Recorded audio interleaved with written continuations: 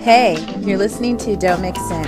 I'm Dr. Vivian Rodriguez, an educational psychologist, blogger, educator, and coach who loves to talk about style, life, creating, and mental health. Okay, so I started this podcast to create a space to talk about style and substance, to talk about the complexities of being a woman who's authentic and thriving. All right, let's get into it. Don't Mix In, episode 3. Today we're going to talk about what blogging has taught me. This is from a blog post with the same title, What Blogging Has Taught Me, on mixedupwithcurves.com. But I'm going to want you to think of not just blogging, but creating.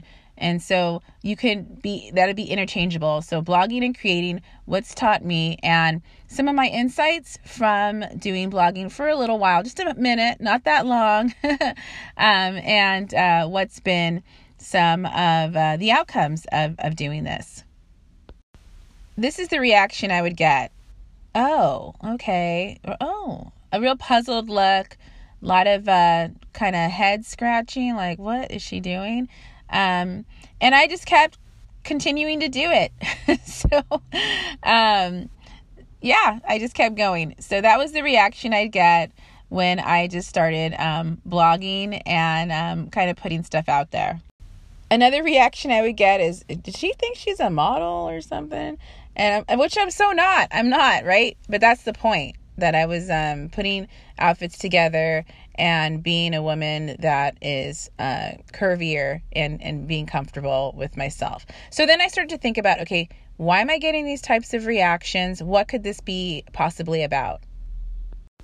So my take on the reaction I got from people was about, like, I guess the way society views women and just all of us getting older. So over 35, right? I'm actually 42, but my sense is that once you're over 35 as a woman, people think you just kind of dissolve into thin air, you disappear, and you're just not, I guess, relevant. So they were wondering, like, why is she posting stuff and why is she, putting herself out there, so to speak. So that was one reaction I noticed. And then the other thing, I think that as a woman, it's really hard to not get kind of eclipsed or engulfed by the roles that we play.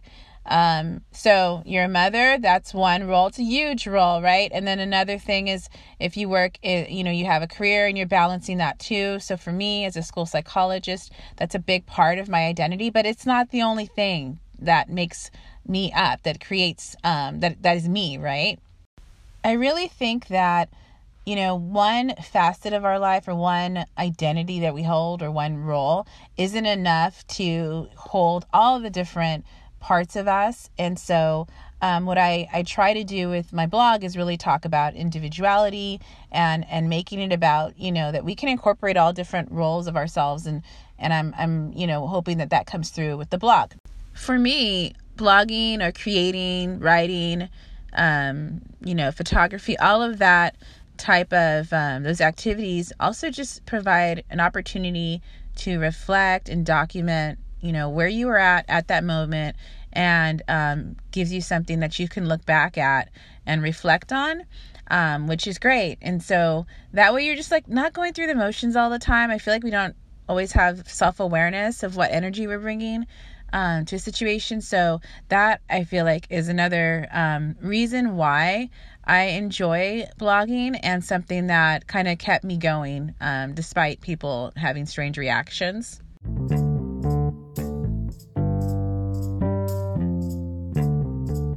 On the blog post, What Blogging Has Taught Me, I talk about, there's just like 3 key outcomes that after I reflected on my, journey of blogging, that I noticed, right?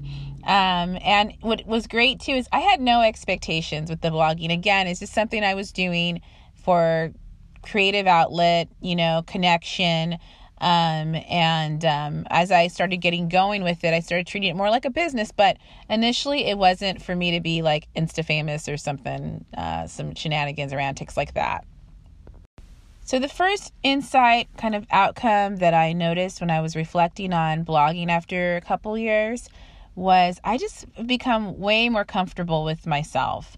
Not that I wasn't, I think I was okay with my confidence, but even more so now, just because I've been looking for different styles that will fit my shape. And then when I take a picture and I'm archiving it and documenting it, I can catch on quickly, like, ooh, that doesn't look right.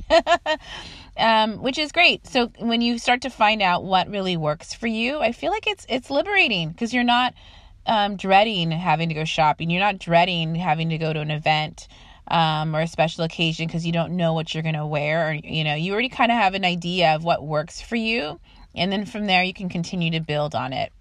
So since I've been documenting my outfits, it also got me out of that habit of, like I discussed in how to, not buy things you're not going to wear, or how I avoid buying things I'm not going to wear. It's the right way to say the title of the blog post. Is I got out of that habit of buying and hoping, right? Buying an outfit or buying a piece and, maybe I lose weight, it's going to fit, and some other nonsense. So I stopped doing that, really accepting what is, where am I at, keep working on myself, but what is. And so that way I just can get an outfit together and get out and do what I need to do for my day. All right. One of the outcomes or insights that I noticed was just being part of a diverse community. When you're blogging or creating, I think people don't realize that part of it is you're joining a community and getting to know people that you probably wouldn't cross paths with otherwise, right? So it's nice to just meet some women, and I've met men too that just into style, but not just about style, but individuality and showing up, right? Regardless of age or size. I think it's great.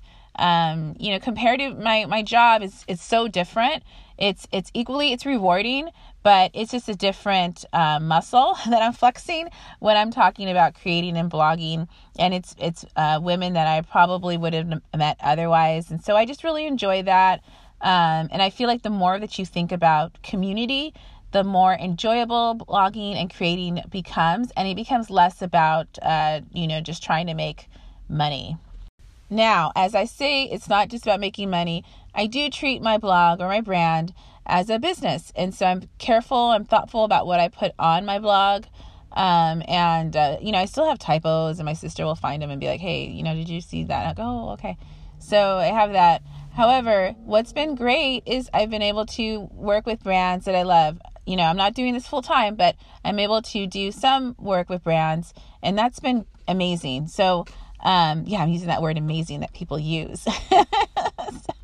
Anyway, I think that's one of the outcomes. I did not even think that would be possible prior to blogging. And even when I started, I was like, oh, let's just see what happens.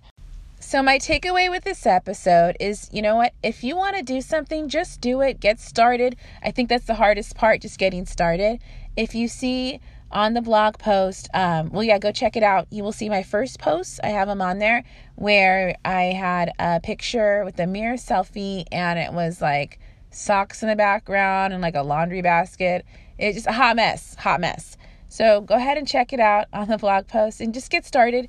And don't worry about what other people are thinking, because they're not going to worry about you that much anyway. They have their own problems. Like what you're hearing? Go ahead and subscribe, rate, and review the podcast. You can also share the podcast on Instagram and tag me at Live by Viv. As far as my music, it's The Croft by Joachim Karud. And everything we talked about in this episode can be found in the show notes on livebyviv.com. Okay, and remember, don't mix in because you don't need to.